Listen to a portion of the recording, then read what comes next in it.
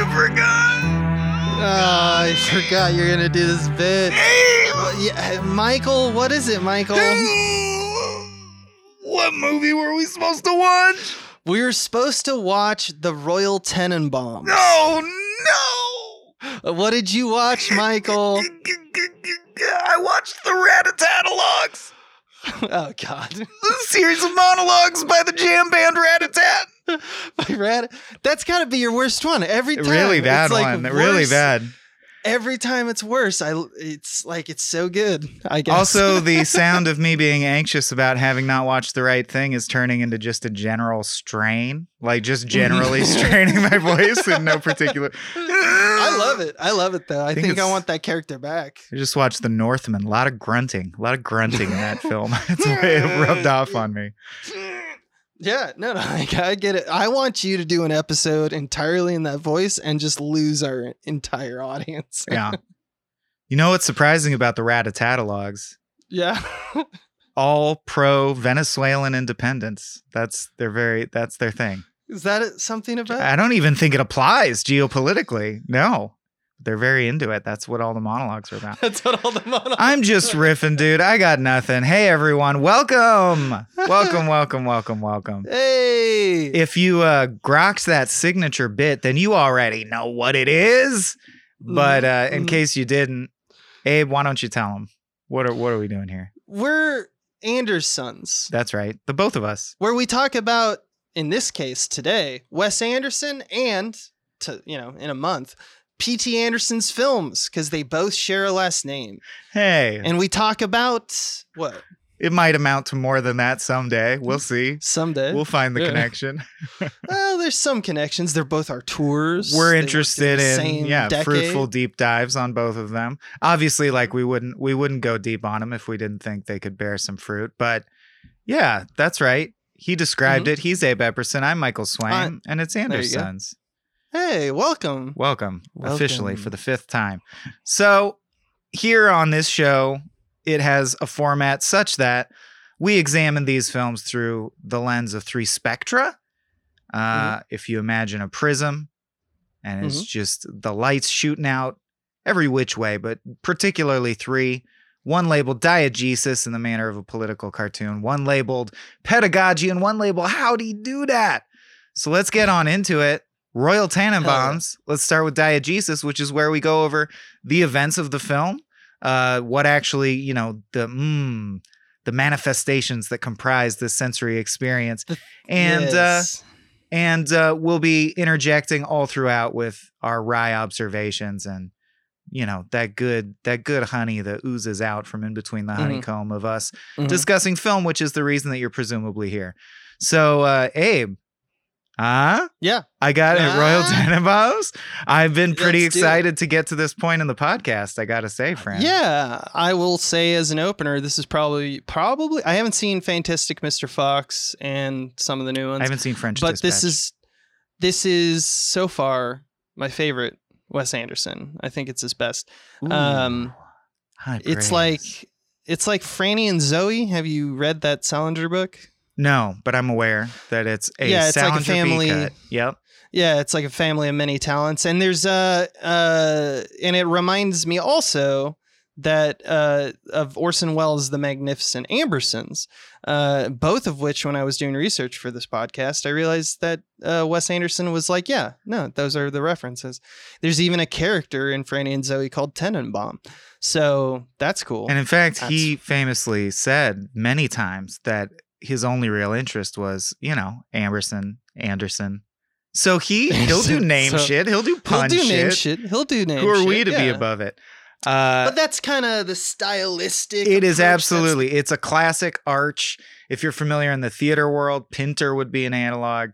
It is a family of many talents that cannot cohere and is deeply dysfunctional, on display for your amusement and catharsis. And I saw this movie right when it came out in theaters. I remember it making a phenomenal psychic impact on me, such that I didn't watch it again for at least 15 years. And I still felt that I could recall it almost verbatim. That's like, it was seared into my brain in a way where I didn't need to watch it again. And lo and behold, this is my second viewing of Royal Tenenbaums, and I basically remembered everything about it. I don't know what the special alchemy of this movie is. And I'm someone who does have a pretty prodigious memory, but not for all movies. Like after 15 years, details usually slip amazing. my mind. And Royal Tenenbaums, for some reason, gripped me scene by scene. I remember it. Like I could do diegesis off the top of my head. And I don't know if that makes it my favorite, but it means something. It resonates with me at like a genetic level. I know you're like a structuralist. I know you. Like I am. Yeah. I know you. And it's interesting to me that you didn't, it still affected you that much. And I know that you are affected by other movies that have like structural faux pas, I guess I would say. Or I don't play know with structure or they play with structure strive to or transcend structure. And this movie is kind of in a way formless. I mean, it does have a very, and we'll start with it. Like it has an insert. The movie begins with an insert of book called The Royal Tenenbaums, written by Royal Tenenbaum, who's played by Gene Hackman. Alec Baldwin narrates the film, and it's broken up by chapters. So there is a form, but like if you look at the story arc, it's kind of like a Full Metal Jacket. You know, it's like 1 hour It's of two. like. Yeah. It's like two things. Like Full Metal Jacket is like 1 hour of boot camp, 45 minutes of war. This movie is like 1 hour of family, maybe a half hour of Margot and Richie, then like 15 minutes, and then 15 of minutes of family again. And that's atypical. I'm not saying it's bad. I'm just used to some things in Hollywood, and he says I don't care, which is kind of much respect actually. I have several very cogent, crystallized, mind-blowing thoughts on that subject, but I'm going to save them for pedagogy.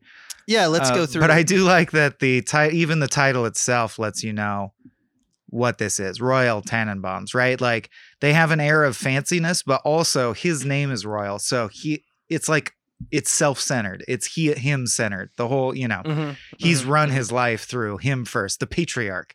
It's a classically structured family where it all swirls around the patriarch. And in this case, the patriarch's dysfunctional, and that all trickles downhill. So I also want to point out a movie that, so for example, Bottle Rockets was like two lovelorn idiots pull off a heist, right? Correct. Struggle to pull off a heist. That's high concept or high-ish. High would be like a monkey and an idiot pull off a heist. But I just think it's notable how low concept Royal Tenenbaums is. We really feel like Wes Anderson has the confidence to drill down and do what he knows he does best. This is him in full confidence, I feel like, and for the first time. And I just note that the log line for this on Amazon is: a man and his wife had 3 children, Chaz, Margot, and Richie, and then they separated. Chaz bought real estate, Margot was a playwright, and Richie was a junior champion tennis player. I love that synopsis tells you nothing about what this movie is about or it has nothing to do with affairs and dysfunction and grief. Yeah, it's really hard to synopsize, but in a way that I think just shows you that Wes Anderson is like, no, I'm doing my thing now. So it starts with someone checking the book The Royal Tenenbaums out of a library, notably, and some green stage curtains, and we get a title card that says Prologue. And as Abe alluded to, Baldwin is narrating. Wes, as we've noted, is Tarantino-esque in that he loves to score his films with actual tracks. So Hey Jude by the Beatles kicks in. I think, that's public domain, so that was probably cheap and easy to get. I kid. I don't think it's... Then there's a pretty banging montage set to Hey Jude that really Lord of the Rings style gives us like... I think a 15-minute montage. I noted when the montage actually technically ended was 15 minutes in, and I put in all caps, discuss this with Abe. Yeah, he'll have thoughts. Yeah, I was ready, armed and ready, sir. All right, let me synopsize the montage synopsize. And then get thoughts on the fact that it starts with a 15-minute montage. But Baldwin narrates and talks about how what Amazon said. They had 3 children and separated. There's these 2 characters, Royal and Etheline.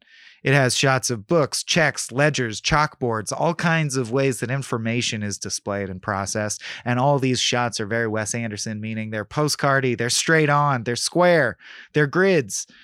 We find out about each of the kids. Everything is cute and quirky and twee. Very reminiscent of the montage of extracurricular activities from Rushmore that we've discussed in the past. Very much so. Yeah, so there's more wacky chyrons and activities that the kids do, but they excel, right? That's the thing. They excel at everything. And they excel, and yet their family life is fucked up. Of course, it'll come up multiple times, but I love his dad shot Chaz in the hand with a BB gun when they were kids for no reason, just like for fun. When he goes, it becomes contentious. What are you doing? Later. You're on my team. Ha ha ha. There are no teams, and shoots his son, which is a technique. It's a very resonant line, right? There are no teams. That evinces his whole worldview and function. Amazing to me that Noah Baumbach, Wes Anderson's primary like creative partner, would go on to do The Squid and the Whale, which starts with the line, "It's you and me versus mom and dad," which is kind of the same trick or technique. But anyway, I digress. They all excel in various things, like we said. Margot's a playwright, Richie's an athlete and a collector and a champion tennis player, and Chaz is a businessman. And they're all prodigies. But then, as the narrator says, all memory of their successes has been erased by 2 decades of betrayal, failure, and disaster. And then we meet our cast of characters. Well, it goes on. And it gets all the way up to the inciting incident, which is Henry, played by Danny Glover, approaches Etheline and says, "I would like to marry you. Will you marry me?" Pagoda, the family's, I guess, like live-in server, overhears this, tells Gene Hackman, and Gene Hackman vows to get his family back. Boom. End of montage. Movie actually enters real-time scene work. So does that bother you? Does it offend you that the montage never stops? Yeah, no, I mean, here's the thing. I think it's actually really well, it's like it plays into the storybook aspect of it, right? It's narrated and it's doing the background. So it's all information that I think that Wes Anderson is really at his best at, because like he is really good with superfluous details. Like he chooses details to pepper his world with like amazingly stylized choices. Chaz bred Dalmatian. It's not mice. just a hobby. It's a ham radio, drums, and a car collection. Like there's always something very specific. It's like, I also wanted to point out that it's doing a lot of narrative work. For example, we see almost one of the things that I would actually fault this film for a little bit is it becomes a little redundant in the announcement of like what the flaws and the problems are, because we see exactly very clearly what's going on in this montage, because you referenced the fissure between Chaz and Royal in terms of like the BB gun incident. We also see Royal watch Margot's plays and criticizes the play, calling it a bunch of kids dressed as animals. Didn't seem believable to me. Right. So there's 2 children that and we learn that Margot's also adopted, but he like doesn't really pay attention to, or he criticizes, and he's very negative to their interests. Whereas he takes Richie out to play craps and dog fights and shit. And Richie loves him, which becomes the main through line of the film, right? Until we really hit our act 3, nothing really changes between everyone. So it's like, actually, as far as I'm concerned, this montage is excellent because it like lets you know everything that like an act 1 should let you know. In fact, the rest of act 1, we're kind of just twiddling our thumbs, because what other work do we have to do other than just like, I mean, like we have the setup of the drama. There's, obviously more characters to be introduced, and seeing what, Bill Murray as Raleigh and, Henry, played by Danny Glover, are like what they're doing. But ultimately it's really just about the family, right? And I think it's pretty expertly done. The one additional honorary family member who's shuffled in there, Owen Wilson as Eli Cash, who is the friend, Richie's best friend, who lives across the street. And of course, in this montage has the fabulous line at his novel reading. As we all know, Custer died at Little Bighorn, but what this book presupposes is maybe he didn't. Maybe he didn't. Which is great, because also as a metaphor, he's rewriting fictional history, right? He's rewriting history, which is what he wishes. He wishes to be a Tenenbaum. He wishes he was a Tenenbaum. He wishes and that's why he ultimately hooks up with Margot. It's a way that in some alternate universe, I'm almost a Tenenbaum. Yeah. Incidentally, I just want to point out, no one notices that Gwyneth Paltrow, aka Margot, has smoked for 22 years, which is patently impossible. That's just impossible. It's just, you smell it. It can't be. You even see there's her no way. tactic at one point where she's like, she's caught, like someone knocks on the door. Her while husband she's Raleigh, reclusive, yeah. when she's reclusive in the bathroom. And she just like sprays some perfume and turns on a fan. Like, that'll work. No way. But yeah, so that takes us into chapter 1. It is broken into 8 chapters. In chapter 1, we continue to get to know people for the most part. As Abe said, it has a non-traditional structure in the sense that things don't change. Things do change, but the relationships do not change, and the status hierarchy barely changes. But the forward motion of the plot is essentially that one by one, Things do happen. everyone's moving back to the family home. So first Royal, then Chaz, because his wife died in a plane crash and he's become paranoid about his and his two sons' safety. So he's like freaking out, basically having a nervous breakdown, and he moves the family in home for a while. Then Margot, Gwyneth Paltrow, overhears this and says, why are they allowed to do that? And I'm not. Well, I'm moving home too. And we find out she's unhappy with her marriage and she just wants a break and some time. And then last but not least, Richie telegrams a letter to Eli saying, by the way, incidentally, I think I'm in love with Margot. And after dropping that bombshell on you very nonchalantly, also hears everyone's moving home because dad is sick. So I'm going to move home. And I'm sorry, I got ahead of myself. The key point being that Royal's scheme to get the family back together is to pretend to be sick. So Royal accosts Etheline on the street and says, Eth, I'm dying. That's a great scene. I'm dying, Ethel. And she goes, Angelica Houston she's so good. Fully goes from I hate your guts to crying because you're dying. And then he goes, well, I'm not really dying. And she immediately turns very realistically, very grounded performance into you bastard. How could you do that? Hitting him. And then he goes, because I am dying. I am. I was just saying I wasn't dying. He has to convince himself. Yeah. And then she returns. Yeah. She goes, so are you dying or are you dying? Yeah, I'm dying. He nods. I want to talk about the shot actually, because this is, I don't know how many minutes in, 25 minutes in or something like that. And it stops in proscenium shot like normal Wes Anderson. No shots in Wes Anderson films are not flat, wide, kind of this 35 millimeter or wider lens, like there's very few.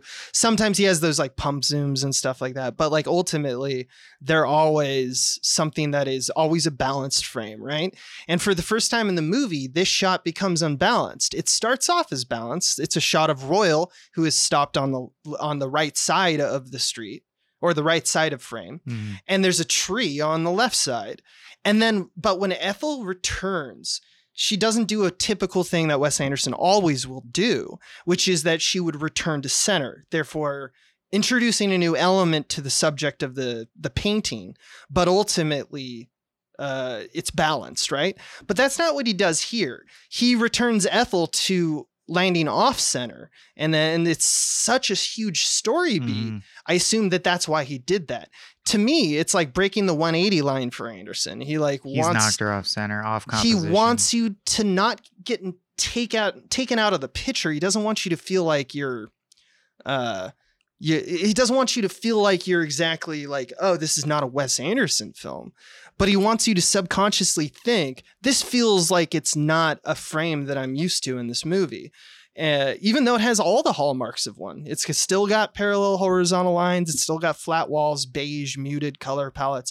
So it's just like a nice little touch that he does that I think that you referenced his confidence earlier. I really think that he's starting to do that. And this is one of the reasons I think that, like, this is the receipt. And his beiges and pinks and his blues are all on display. His color palette is like fully it's definitely operating. honed. But Rushmore was pretty good. Pretty this designed. Is like, this is really designed because everything comes from a specifically retro 70s style. Like all of the clothes and all of the walls are specifically from the 70s, and everyone wears this, like the children, younger versions of the trio, when they get older, of the core trio. Of the kids, they all wear the same clothes. Right. And, they're frozen in time as the family. Everybody's frozen in time. Everyone wears the same clothes always. And it's like, it's because it wants to remind you with the style that they're all stuck, which is probably pedagogy. But like, anyway, like, I think that's what, when we say confidence in execution, I think that's what it means. He's starting to feel confident to move away from his standard practices. So chapter 2 also starts to introduce, but as you said, structurally, we just introduce it, then we don't get back to it until the second half of the movie when it's this plot's time to shine. But it just introduces that Richie's in love with Margot, his adoptive sister, and has that fucking just magical. I really think it's a pinnacle cinematic moment. Like, if I were doing a reel of some of the greatest film moments of all time, it would be in there. And it's Margot picking him up at the airport set to Nico's These Days. And it is a classic Wes Anderson technique. So if you're playing the Anderson's drinking game, take a shot now.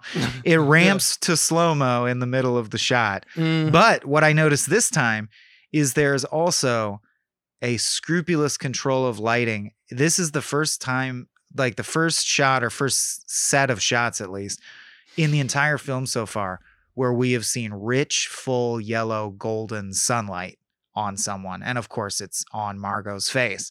And then it immediately becomes a little more subdued and pastel and gloomy again. Like, I love the idea that he used... And I love the idea that it's an analogous sequence to the Dreamweaver shot from fucking Wayne's World. Yeah. And he's just taking it seriously. It's literally a Looney Tunes, like, looking at someone and going, wow. But he nails it, dude. It feels like love to me. Yeah. And it's got that, and it's definitely got a chic of its own. Like, you referenced, what's the name of, what'd you say the artist was? Nico. I thought it was like Belle and Sebastian. I don't know. It's like, but it's basically that, right? It is, it's like, they sound similar. Formative in early 2000s indie rock and indie folk music.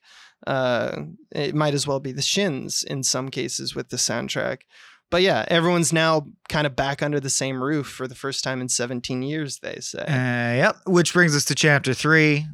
Before we go to chapter 3, I do want to mention, because we're going through it real quick, which I really... By the way, side note, I think this is a good... Not that we have to do this every time, but for this at least, it's working out, because we always struggle with when to trade off, but like...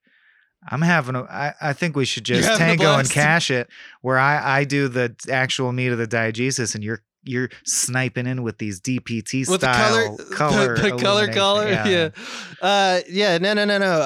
No. What I want to mention is like a typical trick that he does, and this time it's now with editing. It's not the camera. Mm-hmm. So at the beginning of chapter 2, Chaz is distraught with like the kind of lack of safety that he has in his own home. So he got locked out of his apartment. So he moves himself and his kids back into the Tenenbaum home. And in the scene, they're doing Bridge Club, Etheline and Henry, when he arrives, which is so this is the tactic I want to talk about. It's more of a story tactic. Anderson, he loves in his films to throw a bunch of illuminating and eccentric details like about his characters everywhere, right? In this case, it's really successful, I think, because the film reads as a book, so those long lists actually work. But it's much like in Rushmore, where we see like Max's litany of extracurriculars, right? And here we hear about 100 small little details about each character, and most of them don't really come back. But sometimes you kind of like smile as a viewer because you notice, Royal did mention Bridge Club as one of the random things that Etheline does. So it's this kind of game of whack-a-mole with the details that come up later. I think it's kind of key to like Anderson's stories feeling like they're cohesive and not just random details that are incidental to plot. It's kind of a nice trick. So I thought that that's a thing, especially Anderson, like a vibe that Anderson alone does in his work. Yeah. All right. That brings us to chapter 3. Yeah, let's go. Which is, oh no, my scroll went crazy and pulled me to the top of the chapter 3. Oh, it starts with so what do you got? I got a pretty bad case of cancer.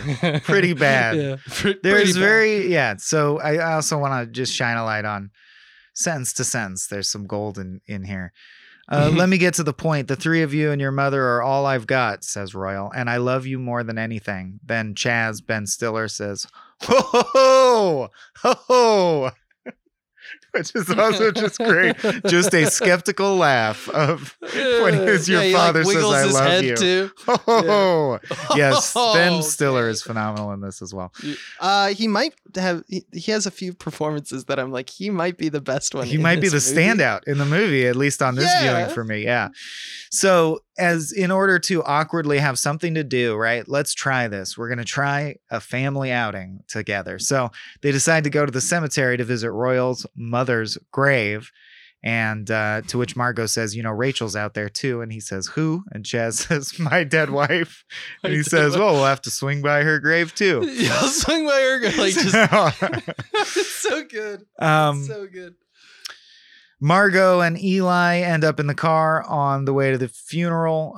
Eli says to Margot, oh, no, they're just driving around. But regardless, Eli says to Margot, Richie sent me a letter saying he's in love with you. But, quote, don't repeat that, by the way, to Richie. It was told to me in confidence. So, right, which is not going to be listened that's to. not going to hold. Come on. Yeah. With these people, no. Yeah. Then Henry and Ethel have a cute scene at an archaeological dig site where she admits she hasn't falls in a hole. Slept with a man in 18 years, and they kiss. And it basically establishes to us, the audience, that they're a good couple that we're rooting for. There's real love. And we want them to be together. Yeah. Because I would say that Wes Anderson does from time to time suffer from, with all his charm, it's kind of distant. It forms a distance if you don't really have the scene work. When you do everything in montage and just say people are the sum of all of their interests and things they do and clothes they wear, it's like it becomes kind of soulless. So I'm glad that he recognized very early, oh, there's real love here, and witness it. You have two great actors, and let's just let them out. So it's cool. The lone holdout is Chaz, who extra hates his dad and won't let the grandkids, Ari and Uzi, see Gene Hackman. So Royal's new plan is to basically stalk them and accost them when they're at the playground and their father's not around. And they end up having a little conversation through a chain link fence that I like very much. He says, I'm very sorry for your loss. Your mother was a terribly attractive woman. And then he says, I'm also sorry we haven't gotten to know each other. I don't get invited around very much. What do you think about that, by the way? You don't have to say anything. I guess it's just kind of a fuck you to the old man, I guess. How's your dad anyway? And they go, fine. And he goes, you think so, huh? It's just a lot of good negging. I can see the Salinger inspiration for sure. A lot of good people subtly negging each other. Then we cut to the cemetery, visiting Grandma's grave, and lo and behold, he convinced Ari and Uzi to beg Chaz to let them go, to the point that Richie begrudgingly came along. So the family's together. Royal splits the roses he bought between his mom's grave and Rachel's grave. Says to Richie, what do you think of this big old black buck moving in on your mom there? And he goes, what? Like, what the fuck are you? I love Luke Wilson's like, what the fuck are you talking about? I can't believe this. You just said that. Yeah. And then, Uzi asks Margot how she lost her fingers. She tells a little cutaway, almost Family Guy-esque cutaway of or Coen Brothers-esque, of her real dad, who's Amish, accidentally chopping her finger back on. So again, it's the family kind of swirling around trying to form connections and failing so far, right? They stop. Yeah, we also see the flashback when Richie had his breakdown, and we learned that it was because Margot got married to Raleigh. Bill Murray, right. Yeah, Bill Murray, and it was like the day before. And I have to say, Luke Wilson's really good performance. He's so good at doing specifically the apathy. Like, he's really good at apathy. He's done it a few times. Flat affect depression. Like Idiocracy, he did it. Like even the even like the like old school and stuff like that. He's just like, when he says like, fuck it, Yeah. it's just really good to watch. And this one is probably the best because he just like sits down Yeah. in the middle of a tennis match and you just sighs. And it's just like really good. I've been there, man. I totally know what you mean. Meanwhile, Royal is continually apologizing and making noises like he wants to be a good guy now. He says, I kind of disappeared after that.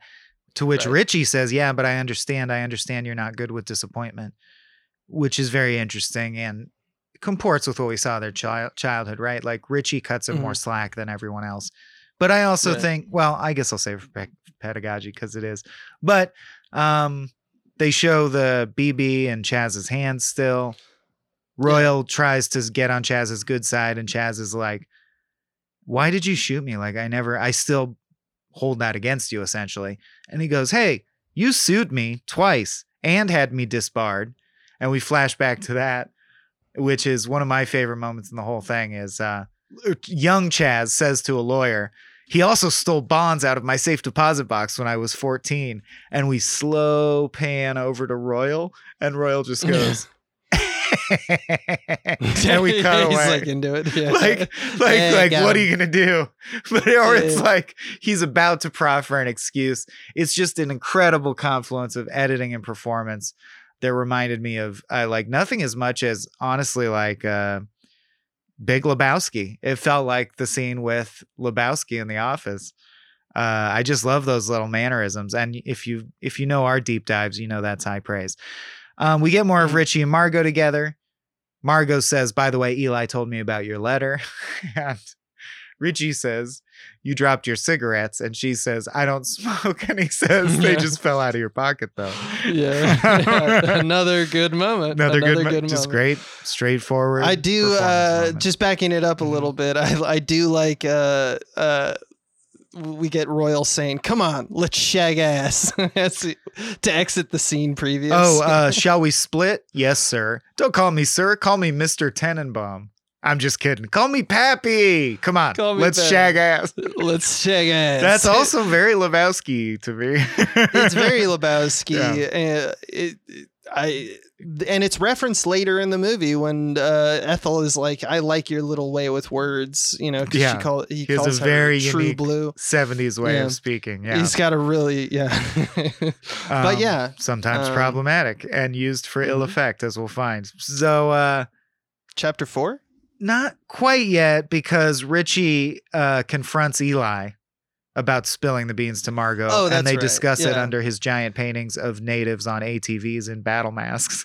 And what did you say? Nothing. When? Right now? I'm sorry, don't listen to me. I'm on mescaline. I'm pretty spaced out. You're on mescaline? Very much so, yes. Now it's chapter 4. Now it's chapter 4. Well, actually, I do kicked like out of his hotel. The stinger joke at the end of chapter 3, because Royal has said it so many times. He goes, you can't be in love with her. She's your sister. Adopted. Which is what Royal has said like 10 times already. Yeah. Right, chapter 4, Royal's struggling to get his stuff back from the hotel that he's been living at for 22 years and just been evicted from. And he calls Richie and asks him to plead with the rest of the family to let him move there. So basically he's been using his fake cancer to get to like even get his foot in the door and see them. Now he wants to live there full time in the spare room. And Richie says yes, because Richie's the one that likes him, right? That enables him. And Chaz hates that and calls him a papa's boy. That's right. But reveal he's already there. He reveals he goes, he's already up there in the attic there. Yeah. Which I just got to say at this point, oh God, it's so hard. No, I'll save it for pedagogy. Fuck me. Yeah. Let's just go. Okay. We gotta move, guys. We gotta move. There's 8 of these. I guess you can wake him up and throw him out if mom says it's okay. Blah blah blah. Guilts him into letting him stay. So he's staying under the auspices of fake cancer. Chaz comes up, essentially accuses him of faking, and says, "Even if you aren't faking, I don't care. Get out." He tries to stand. He pretends to collapse. He puts a wooden spoon in his own mouth in case he has a fake seizure. But it's all fake. Chaz reveals himself by going, "Are you okay?" And he goes, "Fuck do you care?" And he gets his elevator man, who's his buddy from the hotel, to pretend to be a doctor and say, "Oh, he can't be moved. He's too sick." So, he gets his way. He lies. Lying works. That's the big resonant, I think, through line of the film. Lying works. He gets his way. He eats a bunch of cheeseburgers in bed. He has a grand old time. And Henry spots him eating cheeseburgers in bed, which is important later. Richie camps out in a tent because Royal's in his room. Chaz rips the flaps open angrily to accuse him and says, "Look like you and Dad are back together again, huh?" And Richie's just like, "I love you." And he says, I love "Stop that's his saying that. tactic. Chaz, I don't want to hurt you. You're my brother. I love you. Stop saying that." Stop saying that. Yeah.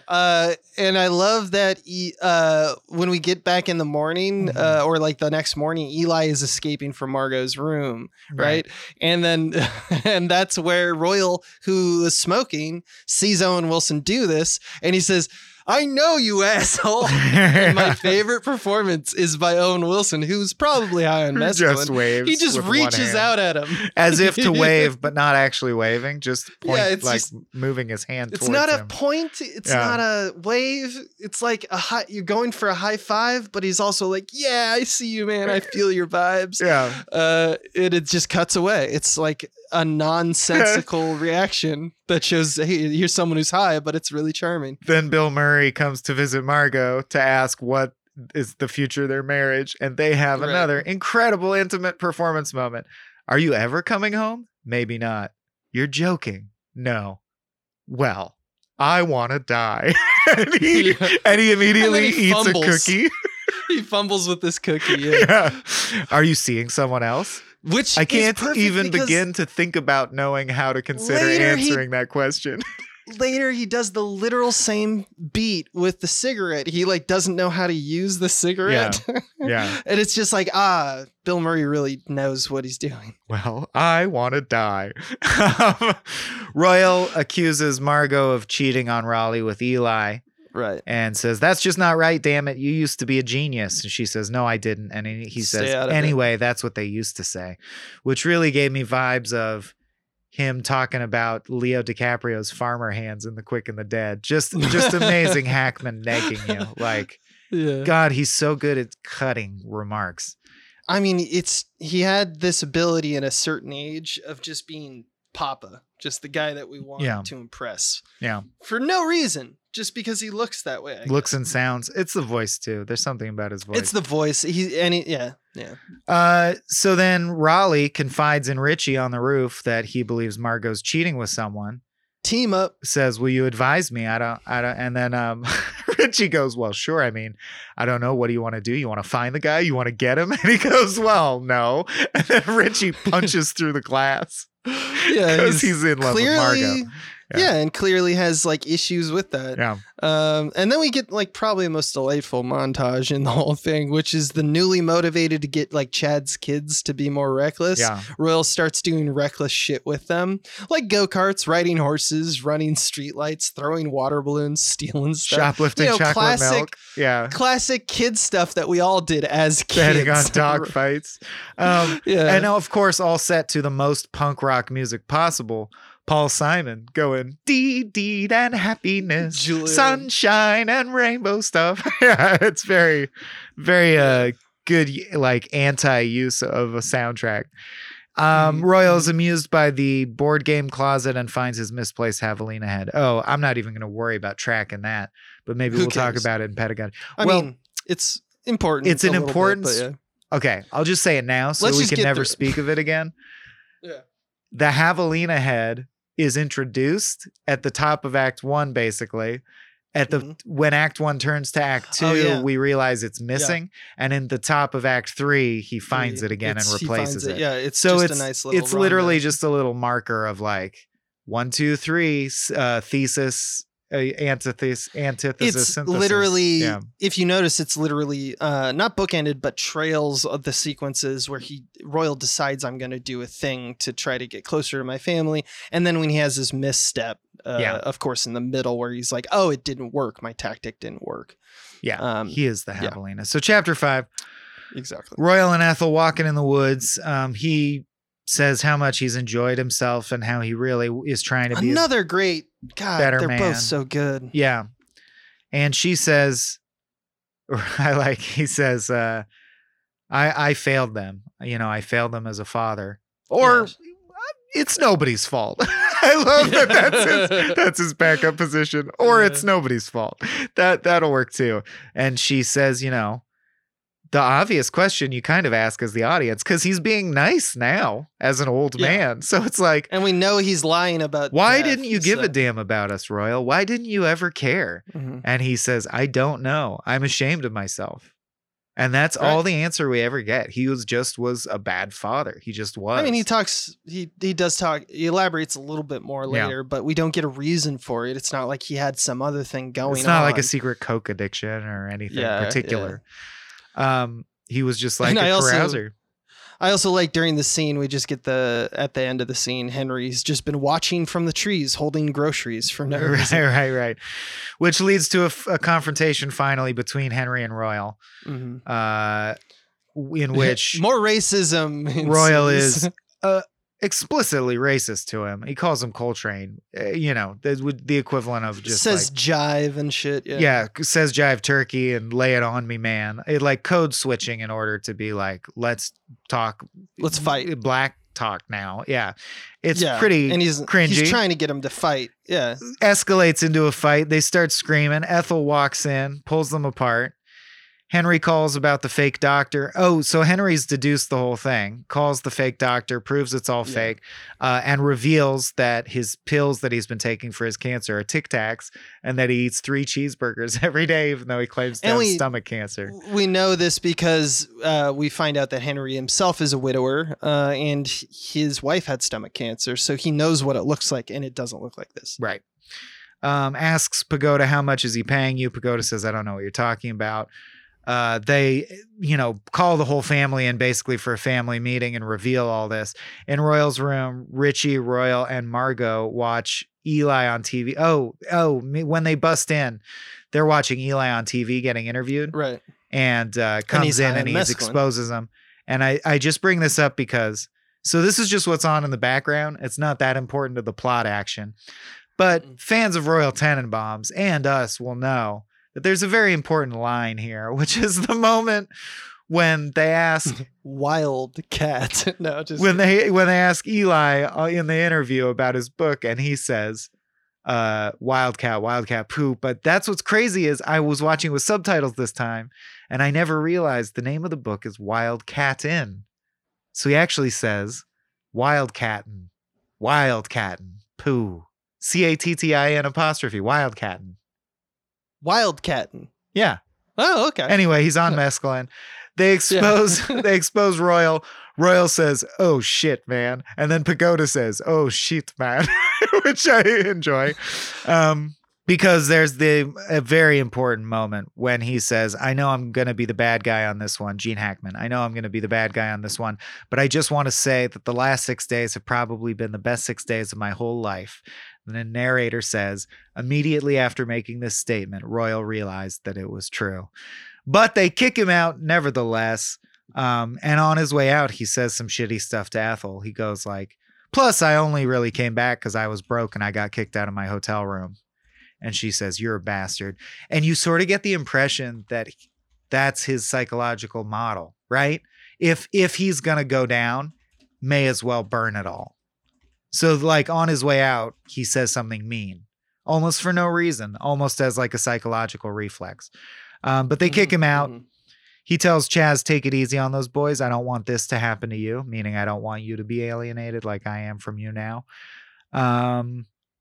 He tells Richie, I feel like a different person after my near-death experience. Richie points out, you were never dying. And he says, I know, but I'm going to live now. Finally says to Margot, by the way, Henry's not your father. And she says, neither are you. So he has a little one-off with each of the kids. Then Pagoda stabs him. And he says, God damn it, that's the last time you stick a knife in me. And I got to say, Abe, in the theater, this slayed me. I laughed until I cried at this moment, the very first time. Do you remember having any strong reaction to that, the stabbing? my interpretation was that when a character like Royal Tenenbaum says something like that, means that Pagoda by the end of this film is going to stab him again. So I laughed because I was like, I hope he finishes that. Doesn't turn out that way, but we do get I do like the little connection of like, this is how he met Pagoda. They referenced earlier. Yeah. Pagoda initially stabbed Royal him the first time they met and has since been like, they've been best buds.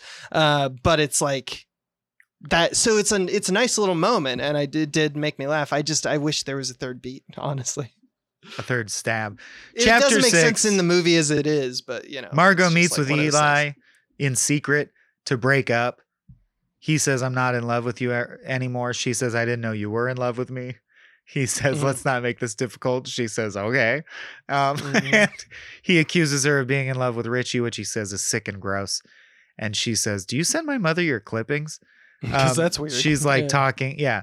She basically belittles him for wanting to be a Tenenbaum, and he belittles her for being in love with her brother.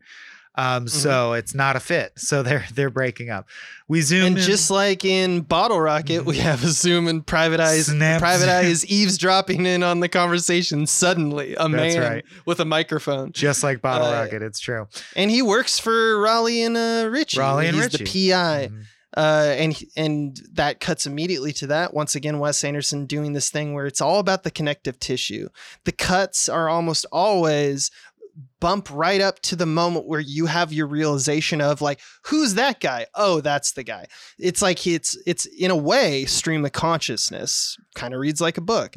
Anyway, the PI kind of reads her case file, which starts another montage, which is that she ran away when she was like 12 or so. And then it was just a series of men. She has and women. She has an eclectic taste in sex partners, and goes around doing what she wants and writing plays. And now Richie knows that the woman he loves is, sleeps around a lot, and this devastates him.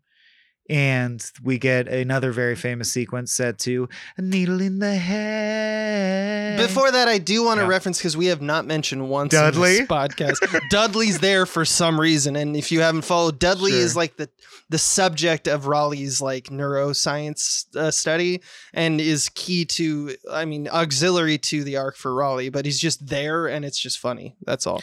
And I think that probably that moment is probably the best utilization if he's just there. I think in pedagogy, we can have a Dudley talk.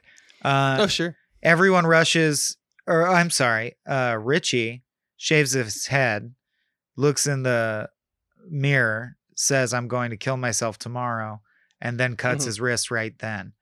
And I got to say, it's partially the song. The Elliott Smith song is phenomenally powerful, but this is another moment that when I saw this in theaters, this devastated me just as hard as it's intended to. Like this really worked on me. This is the one where it does work on me too. It's a very visceral scene. It's not just the music, it's the shots.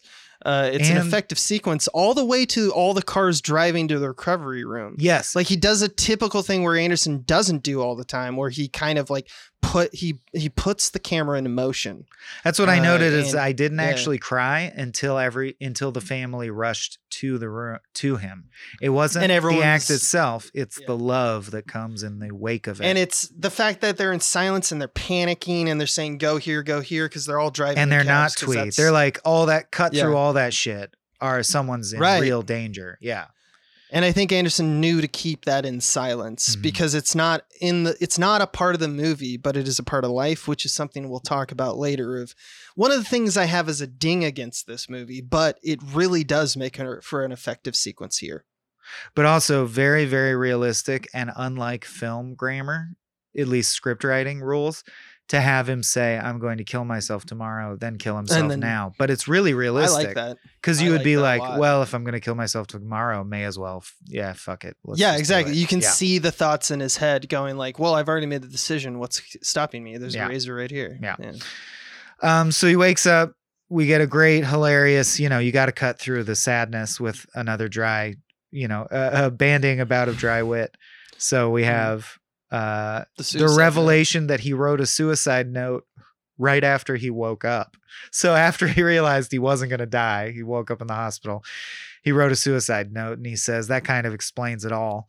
And Chaz says, so can we read it then? No. Can you paraphrase it for us? I don't think so. Is it dark? Of course it's dark. It's a suicide note. Yeah, that's the line I wrote down. Yeah. And Raleigh to Margot has it out with her at this moment. He lets it rip. Yeah, you cuckolded me. I want to talk about this You've scene made a little bit. cuckold of me many times over. And he blames her for Richie's suicide attempt. And then he asks for a smoke and leaves. That is what happens. I do, like we mentioned, the cigarette. This is the moment where he like doesn't understand how to smoke a cigarette. It's very funny. It's very sweet. But here's the thing on the Margot Raleigh scene. There's like I think there's only actually one line that's in voiceover to help us understand what Margot's thinking. I think it's very strange. And I think it was put in editing for fear that people wouldn't understand the complexity of what's going on. She asks, what's he talking about when Raleigh says you almost killed your poor brother? And then Murray says, or Raleigh says, he doesn't think. He literally says it. Bill Murray says it with his mouth. She's bawling Eli Cash. Yeah. And I don't understand what's going on here. It's the only time we're ever in the head of a person, which is the Margot line. And Raleigh's line kind of feels like that should be in voiceover because he says that she's bawling, not you're bawling. That it's a very off, like, I don't know what's going on in that scene, and I would love if someone could explain to me exactly why. You suspect it was added in post by someone who wasn't paranoid in one case about one case I think it was a little bit, but that's also weird because it doesn't actually add clarity. She just goes, what's he talking about? Yeah, I don't know, it's very strange. I would love if someone smarter than me could say, this is what Wes Anderson is thinking. This doesn't prove that I'm smarter than you. In fact, just the opposite. But I must say, it did provide clarity because that is the moment where I didn't realize that she slept with Eli until this viewing and that moment. Oh man, okay. Yeah. That's something I didn't pick up on. I thought he was just doing drugs with her when he jumped out the window. Oh, yeah. No. Like in the opening 15-minute montage, the child actor of Eli is actually very good. He's watching Margot across the street. It's very clear. It zooms from her window to his window and he's just captivated on it. So it's like right from the jump, Eli is all about Margot. Well, Richie goes home from the hospital against the wishes of the hospital. You know, he just bounces, goes to his tent. He finds Margot there playing records. He shows her his stitches. They have it out. They both admit they love each other. They kiss. She says, I think we're just going to have to be secretly in love with each other and leave it at that, Richie, because of the whole family angle. Chapter 7. They hang the javelina back up, so you know it's Act 3. Richie goes to the hotel to see Royal, asks his advice about what to do about the Margot situation, and admits he loves her. And Royal's advice is, quote, I don't know, maybe it works. What the hell? Why not? You love each other. No one knows what's going to happen. Don't listen to me. I never understood any of this. So actually, there's more. I wish I could tell you what to do, but I just can't. Yeah. Real regret in a way, you know? Do you still consider me your father? I wish I had more to offer in that department. Right. Blah, blah, blah. Then Mordecai returns, who is the Falcon that Richie released when he came home initially. I also thought, I wrote down this part, it should be Abe Nip. Am I right? Abe Nip, like I'm like into the Luke Wilson Royal conversation. Do you still consider me your father? Of course. I wish I had more to offer. I know you wish you do. I don't blame you. She's a good looking girl and smart as a whip. There's something about getting vindication and not hearing from your father that it's like it's one way. The father expressing in some fashion, I don't know, don't listen to me, but also here's my advice, is like it's a combination that shows that Royal really does regret it.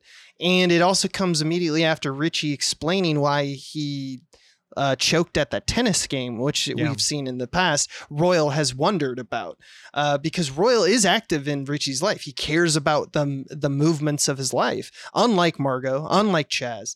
And that's just something that is like, daddy issue stuff. It's great. It's good shit.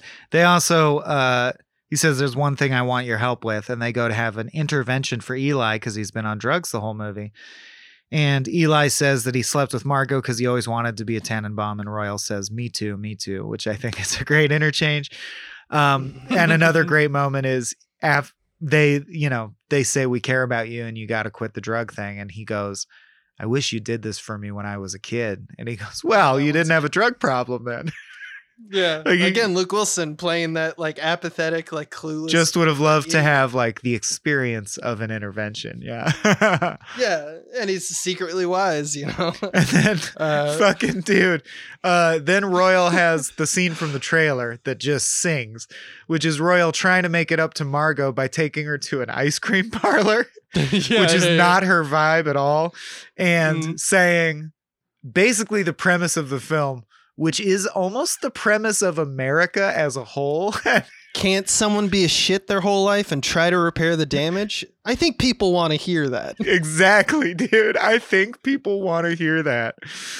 Do they? I bet you don't even know my middle name. That's a trick question. You don't have a middle name. It's Helen. It's Helen. Oh, that was my mother's name. I know.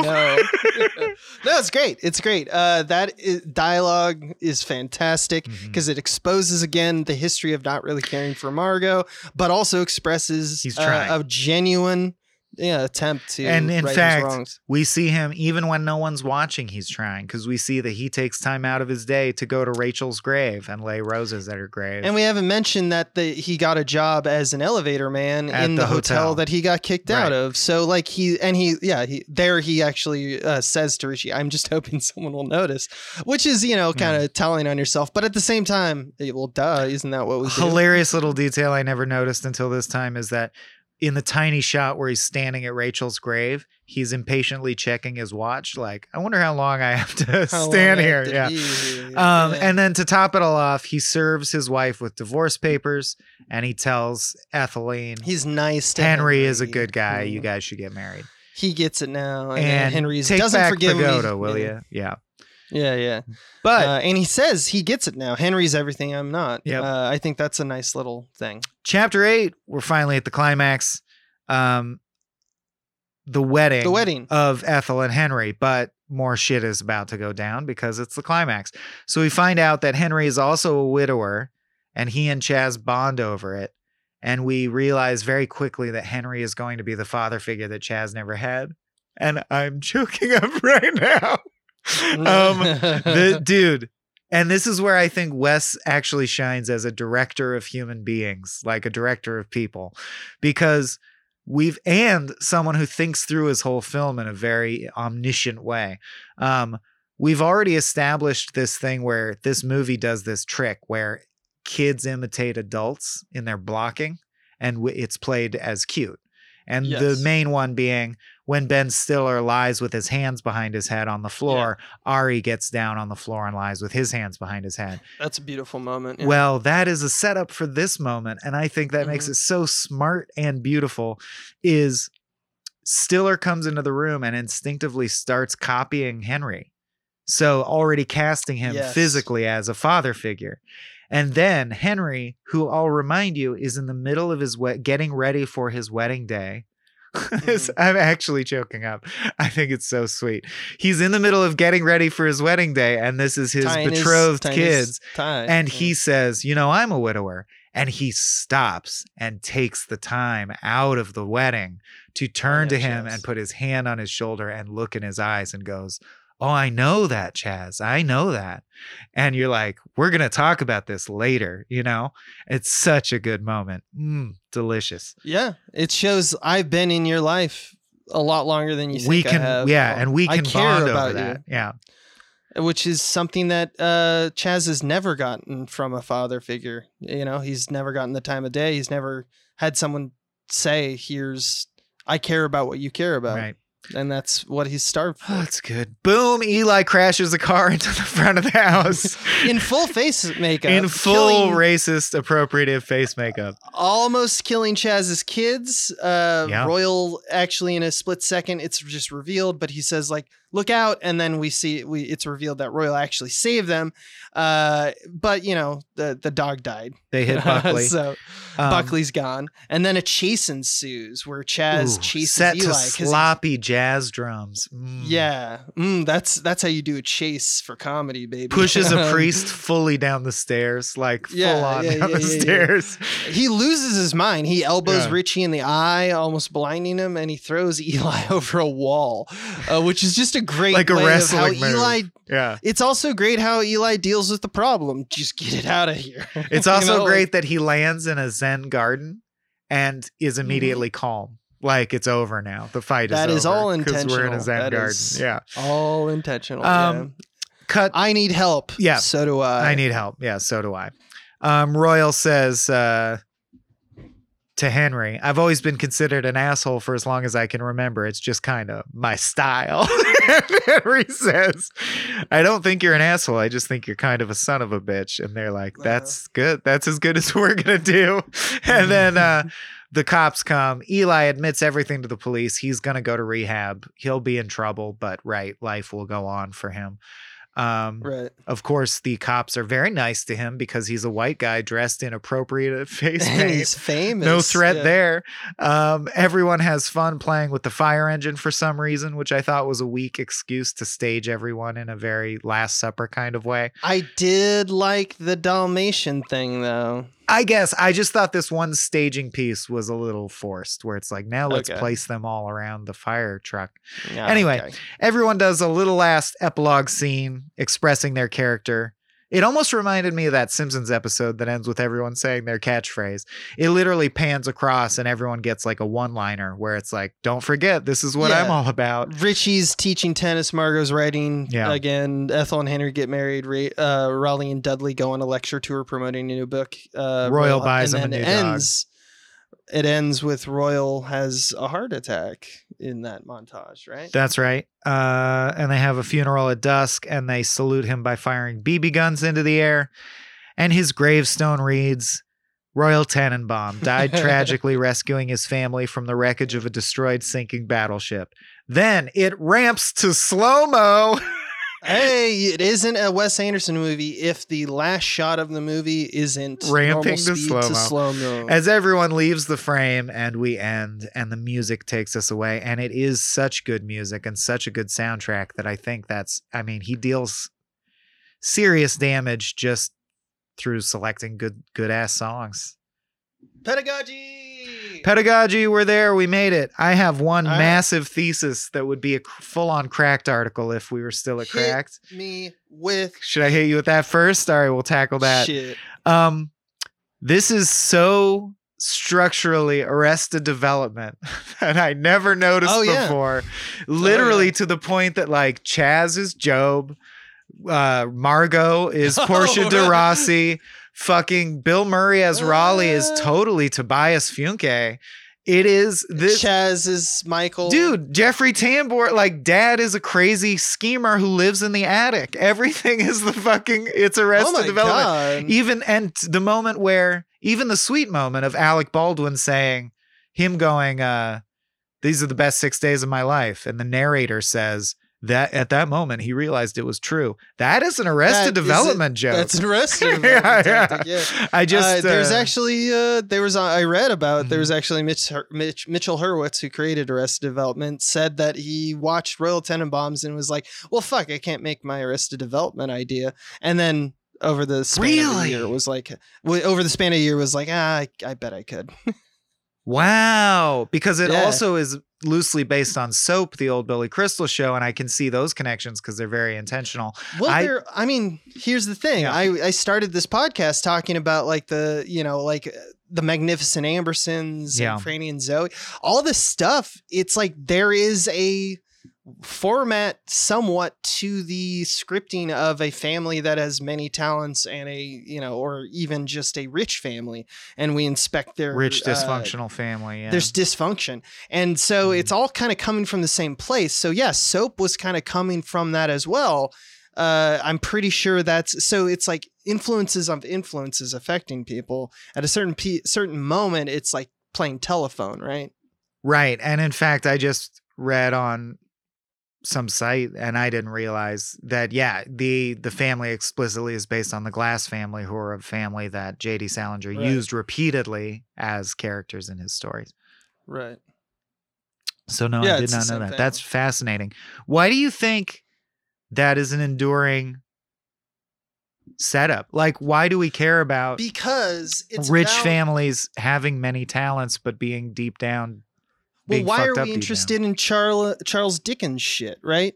It's seen the other half living, and it's trying to appeal to everyone shares in a very human thing, and it's called suffering. And the uniqueness of the suffering is definitely defined by your like class system, or in other cases, like some other affectation of society. But ultimately, it's trying to appeal, right, to the concept of this is the unique problems of the rich. They have such high standards put upon the children that they have no actual interaction. They have no actual love. Whereas, a middle-class family or a lower-class family wouldn't necessarily have that problem by design, because the expectations of excellence are not so high. So I think that these forms start to, kind of formulate because it comes from a certain place, and that grief is how you kind of examine it, right? I don't know. That would be my answer. Huh. It is interesting that most of the stories I can think about in this vein, though, or in this mold, are fully satirical, meaning Arrested Development is about a bunch of irredeemable assholes, other than the relationship between Michael and... Because rich people they're like, what Right. are these? I mean, these problems are real, No, right? I but mean, that's what I'm saying is Tannenbaums is feel good by the end. Like, it's satirical, though. You're supposed to laugh at the fact of how like up their own ass they are. but are they you read each supposed to other's think... plays and stuff? I would argue that throughout Royal Tenenbaums, by the end, it legitimately is rooting for these people to find safety, success, happiness, and love. And I'm just saying that's different than most. Most of these are like, look at these rich people, like Knives Out. Look at these rich people. Yeah. The one middle class person that we identify with is good. All the rich people are crazy assholes. I think hope it's they survive. become more recently in vogue to make it straight up satire. Succession is another one that's on TV right now that's doing that as a dark kind of comedy. You can also, like, where it comes from. Let's take another Salinger thing, like Holden Caulfield, right? Catcher in the Rye. You can think that he's a dum-dum and he sucks, but at the same time, you can actually have catharsis with the character. Doesn't mean that his angst isn't real.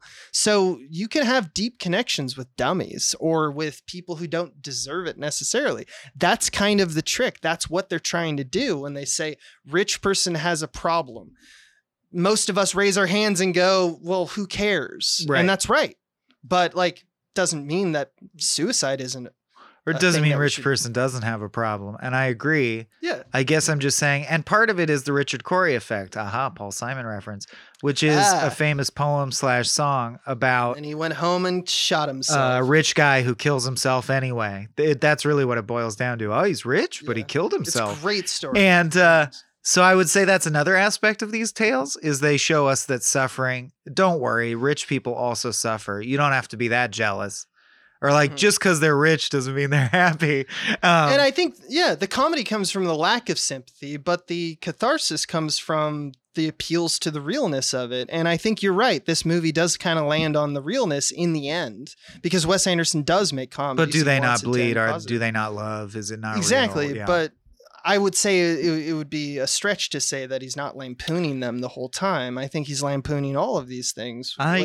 That's why Bottle Rocket and Rushmore, they're all made to be fools, right? Are we not supposed to laugh at their insane? I do think we laugh at them. I just think that Anderson is legitimately sympathetic to them in Tannenbaums. The film seems sympathetic to the family. That's one of my beefs with it. A little bit. In a way that I was about to his say, works do that. I actually think some people through a modern sensibility, with a modern sensibility would say, why are we so sympathetic to them? When they don't necessarily, there's no reason to be, or like, why is it Royal's story per se? But it works on me. I fall under its spell. I'm still into it. I'm less interested as we go on about that conversation, just because it's like, yeah, you can have a different story with that as well. This one, it just happens to be one about rich people. But you know what I'm saying? I think nowadays there is some classism in the sense of like, I understand where this comes from. Some people have a bad reaction to any story that's about rich people's problems because it's like, why? Who cares? Like you just said, you kind of elucidated the reaction that you'll get from some people is, yeah, for sure. Oh, who cares about that? The movie should be about someone in actual dire straits. Honestly, my bigger beef, not because I think everything you said is true, and I love to death that you were affected so much by this. The thing where it stops for me is like, keep on that like train of thought, and then you actually ask the question, how does like Anderson really approach like the resolution? And what I mean by that is, how does he approach healing? And in all of his films, he always just leaves it as a work in progress, which is fine. You don't have to have a movie that has to have big revelations about healing or find cardinal north in terms of, like what you want to say about committing suicide.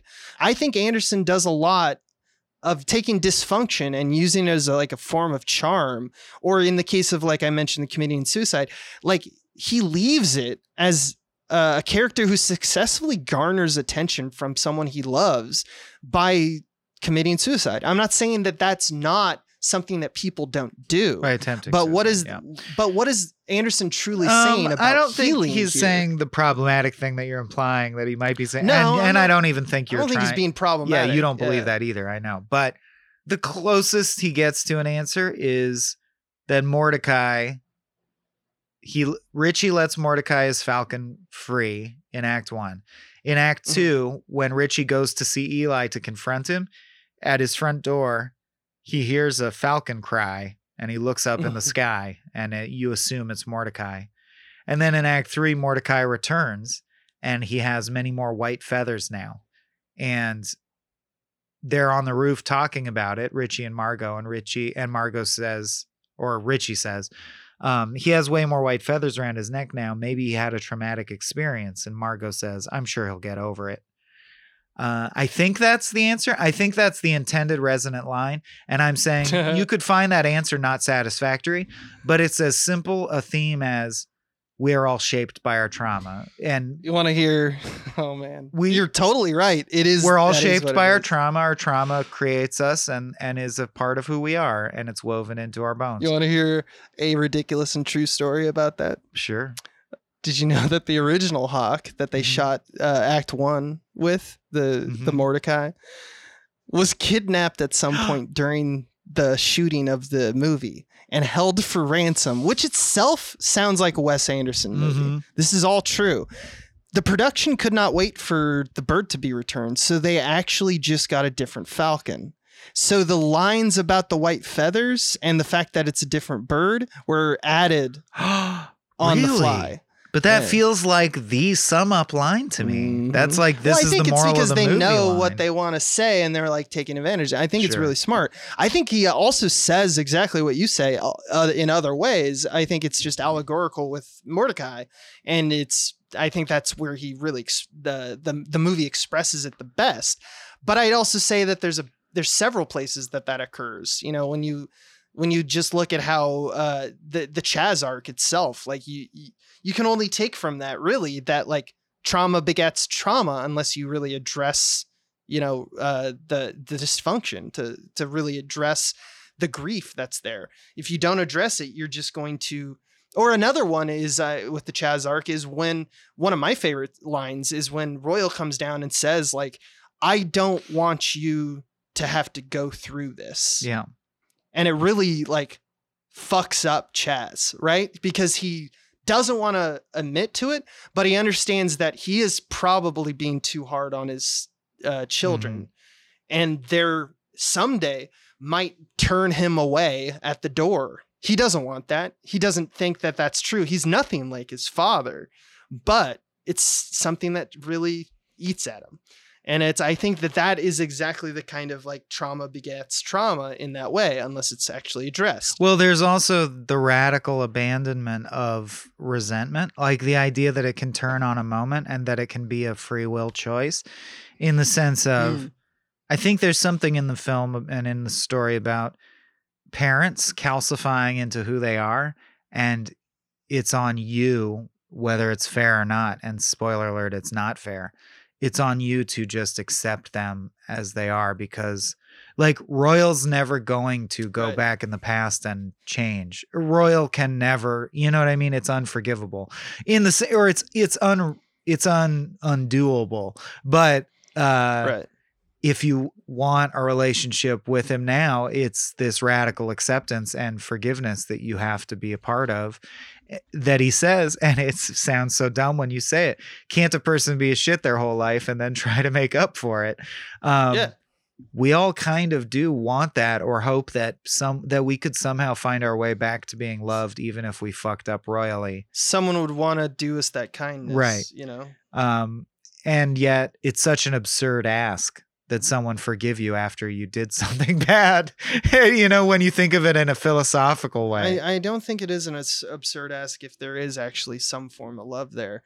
The problem is that Royal has distanced himself to such an extent that there wasn't He love. spent a long time making them feel unloved. Yeah, exactly. But that's the thing with love. It kind of blossoms from just a strand, and that strand was Richie. He got Richie to get him in, and then getting him in got him to like see what the problem was, and then seeing what the problem was gave him solutions for how to actually solve it. And then we get to, you know, his death. And he at least did humble himself to some degree, because like you can't just forgive for no reason. He went through his trial by fire and it signed the divorce papers, etc. It didn't truly resolve. I don't think his family at the end thought he was a good guy. Like he wished. No.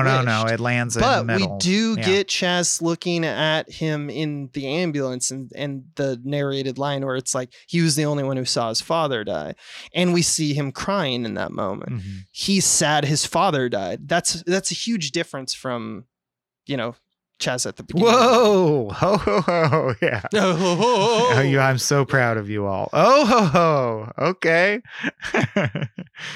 I think it's interesting that because another popular structural form is now popularized as the Dan Harmon story circle, but believe it or not, that form existed long before Dan Harmon popularized it. But, you know, the want, need, go, find, get, return, changed, whatever thing. And it breaks down into 8 sequences. And there's a lot of screenplays that are written in the 8 sequence format. And I just think it's very interesting that this has exactly 8 chapters and they comport roughly to the 8 sequences. It's very structurally sound, even though it is technically non-traditional. If you know what I mean, because like you mentioned, it has that duality of storyline. I don't know about that. It has that duality of storyline like Full Metal Jacket does. So it feels to me like you took all the parts that make a house and like you put the load-bearing walls in the place that they normally go, and then you improvised all the stuff all around it. Or the stuff all around it is more experimental structurally. Here's the problem, because I kind of disagree with that, but like I think it's not a structural problem. The more I think about it, it's like what he wants the scenes to be talking about. Like this conversation started with us discussing kind of like the fact that within 15 minutes, we know technically, even if we haven't been like reminded of it in 15 minutes, which typically movies do remind you at like 25 minutes and 35 minutes and et cetera, of what all of the characters' deals are, what the drama is between them, and they just basically stay pat that whole time. So when we talk about structure, what I think we need to really talk about is what's load-bearing to the story. And all of the machinations of the plot in this film are not structurally sound. People move in spaces and discuss things, but nothing changes other than the plot with the fact that Royal is faking. No, that's what I'm saying is you can pull doesn't really count. You can absolutely follow the thread of a traditional 3-act structure through. A man wants to get his family back together, so he cooks up the scheme of pretending he has cancer. He plays that out for a while, then it gets exposed. Then he really humbles himself after a dark night of the soul, and then his family re-embraces him to some limited degree. That is I a think you need ABC. stakes. That is a 1, 2, 3 wham bam. Yeah, you can. No, you're Enchilada. absolutely right. You can go through those motions, but if there's no stakes to the story, it doesn't really matter. The stake is He just familial harmony.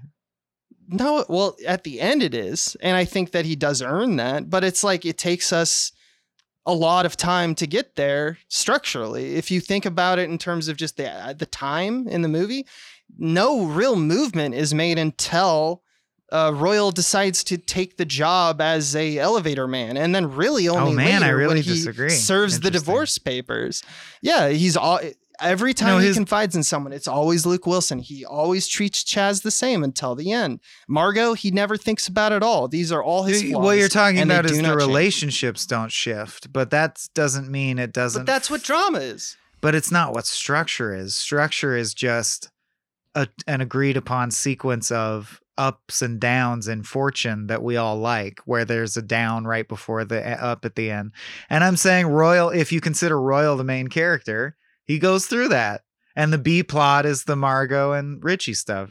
But the whole point of structure, otherwise, why even care about what things look like from afar? The whole point of structure is these things are load bearing. They matter. They change people. They have new wants and new needs. And his They try need comes different from the fact tactics. that he finds out that his wife is getting remarried, and his immediate need is to stop the wedding. And then he finds out, as is a common tactic in screenwriting, by the end of the movie, that that's not really what he needs. What he needs is forgiveness. It's not what he thought he needed. But we don't see any, I don't know.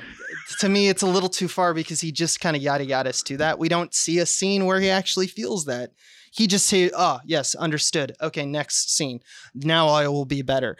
It's these kind of things that make it feel like they're formless and like separate me from the movie. I don't know. What I guess I'm just trying to say when I mean like load bearing is it really only means that like I want people to change in the act 2. In the bulk of your movie, like when you make a decision, it causes people to do other stuff. Right? Mm-hmm. And like, I feel like there's not enough of that, I guess. I guess that's all I'm really saying. I think it's a spectrum because I think there are changes that are very minute that for me registered as enough of a change. So for an example would be Margot lived with Raleigh, her husband. Now she doesn't. So her circumstances changed. You're right in saying it doesn't really seem to affect her or her way she speaks or her mood or Raleigh's mood or way he speaks or anything. Yeah. That's true. But I'm just saying it's technically the circumstances changed around them, so to speak. That's true. Yeah. That's true. And so I shouldn't like come down as hard on that. But like it does bother me. I want when we talk about this stuff, I do want it to be like, okay, so what do you have to say about it? And it's just like it does feel like it falls flat for me a little bit. That's all. Well, it saves its 2 big traditional swings for the end for sure, which would be the divorce papers and the suicide attempt. You're like, these are traditional interchanges that would happen in any movie. In fact, if there's any takeaway from this, is that like the absolute efficiency of those like first 20 minutes and that last 20 minutes are impeccable. Like he is so good at saying something very complex resolves it in a very effective way. And there's stuff in the middle. There's, obviously we have Luke Wilson's or like we have Richie's, suicide attempt. There's a lot of stuff going on in terms of there's acting upon people and people's resistance to it or like going along with it. Like there's a lot of change, a lot of tactic change there. Eli and Margot get together and break up, although both things are almost handled off camera. It's interesting. Yeah. I find that like it would be more interesting if Chaz like with that whole character, like he knew more early what the problem was. Both him and Royal were able to like kind of come to a head sooner. Though it is very effective. I mean, one of the best moments we mentioned earlier, Ben Stiller, like kind of stealing the show in this review, is like, he has that moment where he's given the Dalmatian and then I've had a really hard year, Dad. Yeah. And that is a great resolution. All the parts are there. I wanted it to happen sooner for some reason. Maybe that's just me. Howdy Do Dat is the segment we're in now. I was wondering about how they possibly did the BB effect embedded in the hand because it seems so realistic. And I was actually trying to wrap my head around that effect. It's not an effect because they ripped it from real life. Owen and Mhm. Luke Wilson's brother Andrew Wilson had a BB lodged in his hand when he was shot by Owen That's Wilson. so cool. Yeah, that's so cool. And in a darker note of along the same lines, of course, it has been widely speculated that their own struggles with Luke and Owen's own struggles with depression helped them work on the script and be a part of the film. And of course, Owen eventually attempted suicide himself, which is, I don't know, listed as film trivia. So I brought it to the table to discuss. Yeah, the only thing that I knew, I do think, or all I really mean to say by that is I do think it's a screenplay as someone who struggles with depression and in the past has had suicidal ideations, periods of that. Feels really real in that department. It really checks out. Resonated with this old bear. Yeah. Yeah. Hell yeah.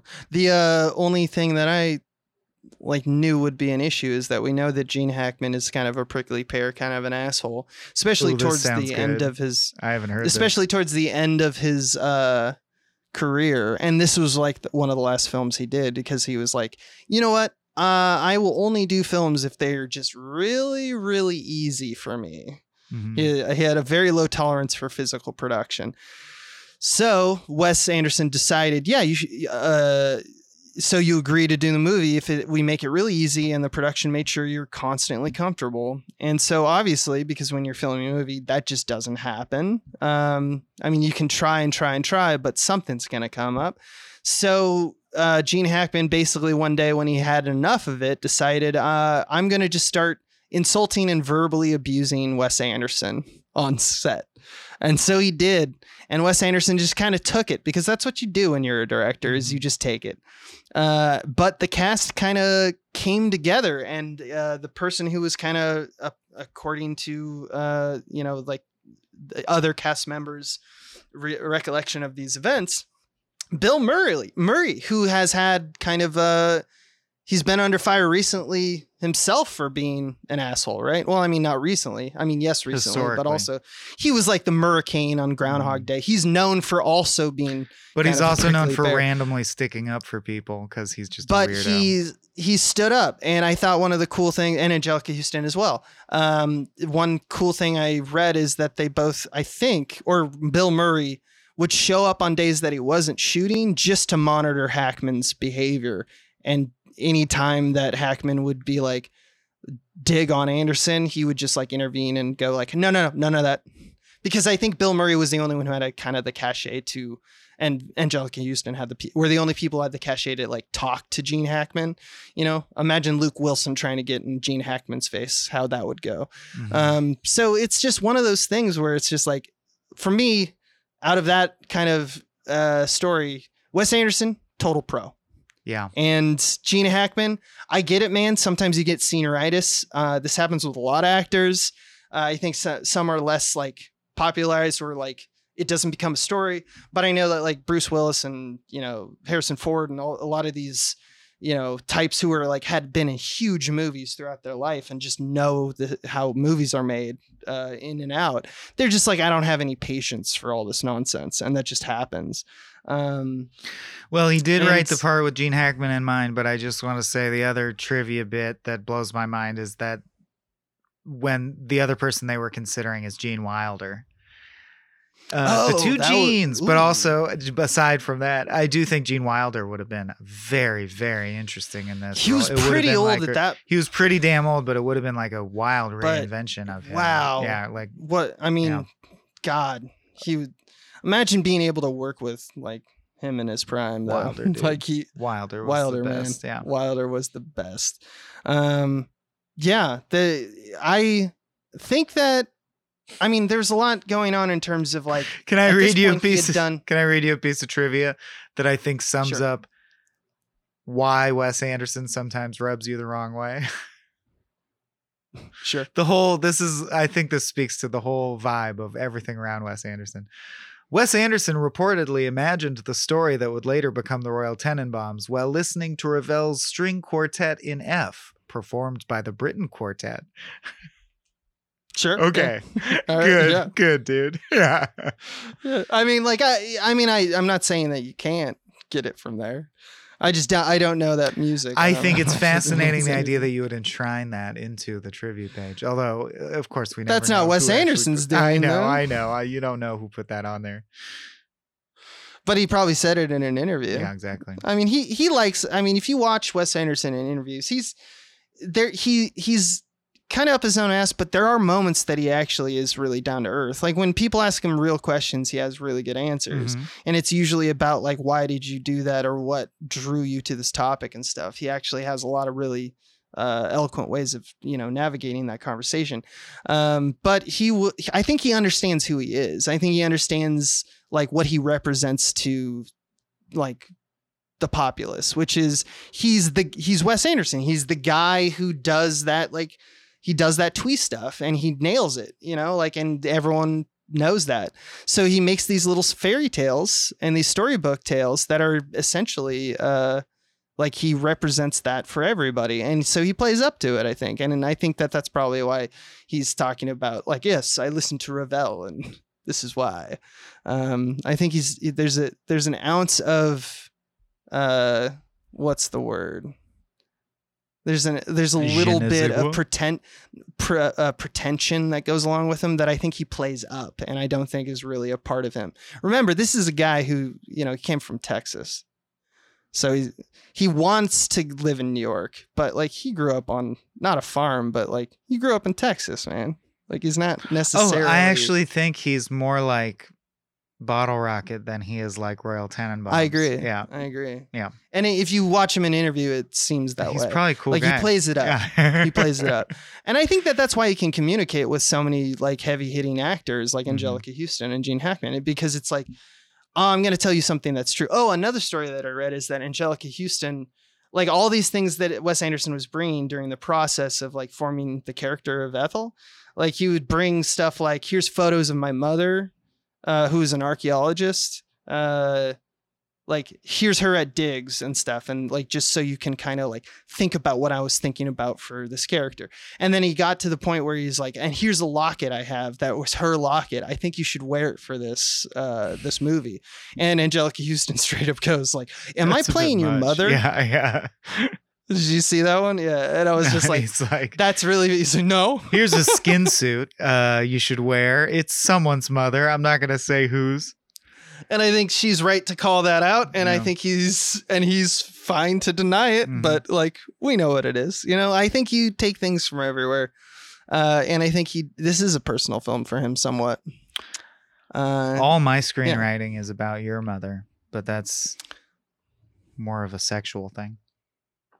Remember what I said about we're broken up? You're not helping. Am Dude. I not You're helping? No. I just saw the Northman, so I'm going on berserk Mother's on you. Day. Yeah. On Mother's Day. Ah! Savaging the relationship. I was trying to turn the ship by like bringing down the hammer on Wes, so then I would force you into an anti position of being pro Wes. No, I mean, you're not going to give. Look, he does a lot of things right. That's all. Look, He also does things I don't. his love. initials That's are fine. WA, which spells the catchphrase of your favorite character. Wow, Luigi. All right. I think that's enough about Royal Fuck it. Tenenbaums, but this was an interesting episode, man. I feel like there were moments where we just sort of got into a thing and we grappled, and we could have had a ref tell us we needed to separate and come at it afresh. But then we had moments we were really singing. It was a roller coaster. Yeah, man. I guess uneven is the word I'm searching for. This was an uneven episode, but that implies some good parts, Yeah. Yeah. No, I'm here for it. Yeah. I mean, we are the Andersons, so sometimes we fight. Sometimes we hug each other and make up. And that will probably be closer to the Paul Thomas Anderson we got lined up next for you, Which I believe one? is Punch Drunk Love. Punch Drunk? Ooh, boy. Yeah, so that'll be special. Punch Drunk Love, we have covered before, correct? Yeah, we have Okay. Frame Rate with Teresa Lee. Oh, yeah. So this will be just solo dolo, but two of them. We did in that conversation. I encourage people to listen to it if you haven't. Mhm. That's always great. But it was more of a philosophical conversation about love. And I think we'll get into the nitty gritty of what makes that movie really feel anxious. And I mean, what it is, just that movie is emotionally kind of takes it out of you. Yeah. But I am excited to get to the point where we're past everything that we've covered and we're seeing stuff we haven't even seen. Like I haven't seen Phantom Thread. I haven't seen French Dispatch, so we'll get there. We'll get there. Yeah. See you next month. Thanks for listening. Yeah. If you feel like investigating some of our special bonus podcasts like Star Trek The Next Futurama, Spiel Boys, Director Piece Theater, I'll show you mine if you show me yours, Shooting Threes. Head on over to patreon.com/smallbeans, where you can also find links to our merch store and tons of fun stuff. We do movie nights every Monday night if you want to hop onto our Discord server and find us there. Otherwise, you can follow me at Swaim_Corp. You can follow Abe at Abe the Mighty on Twitter. That's correct. Abe the Mighty, all one word, lowercase. All one word. The strongest way to spell it of all. This has been a Small Beans endeavor. We're a bunch of pals who make podcasts, sketches, music, web series, and movies. The Beans always have new ideas percolating, so make sure to check us out at patreon.com/smallbeans. That's patreon.com/smallbeans, where you can browse all of our current and past content, see what we've got planned in the future, and learn how your support can help the small beans grow into huge, giant monster beans. If you enjoyed this content module, please like, rate, subscribe, or tell a friend about us. We love you.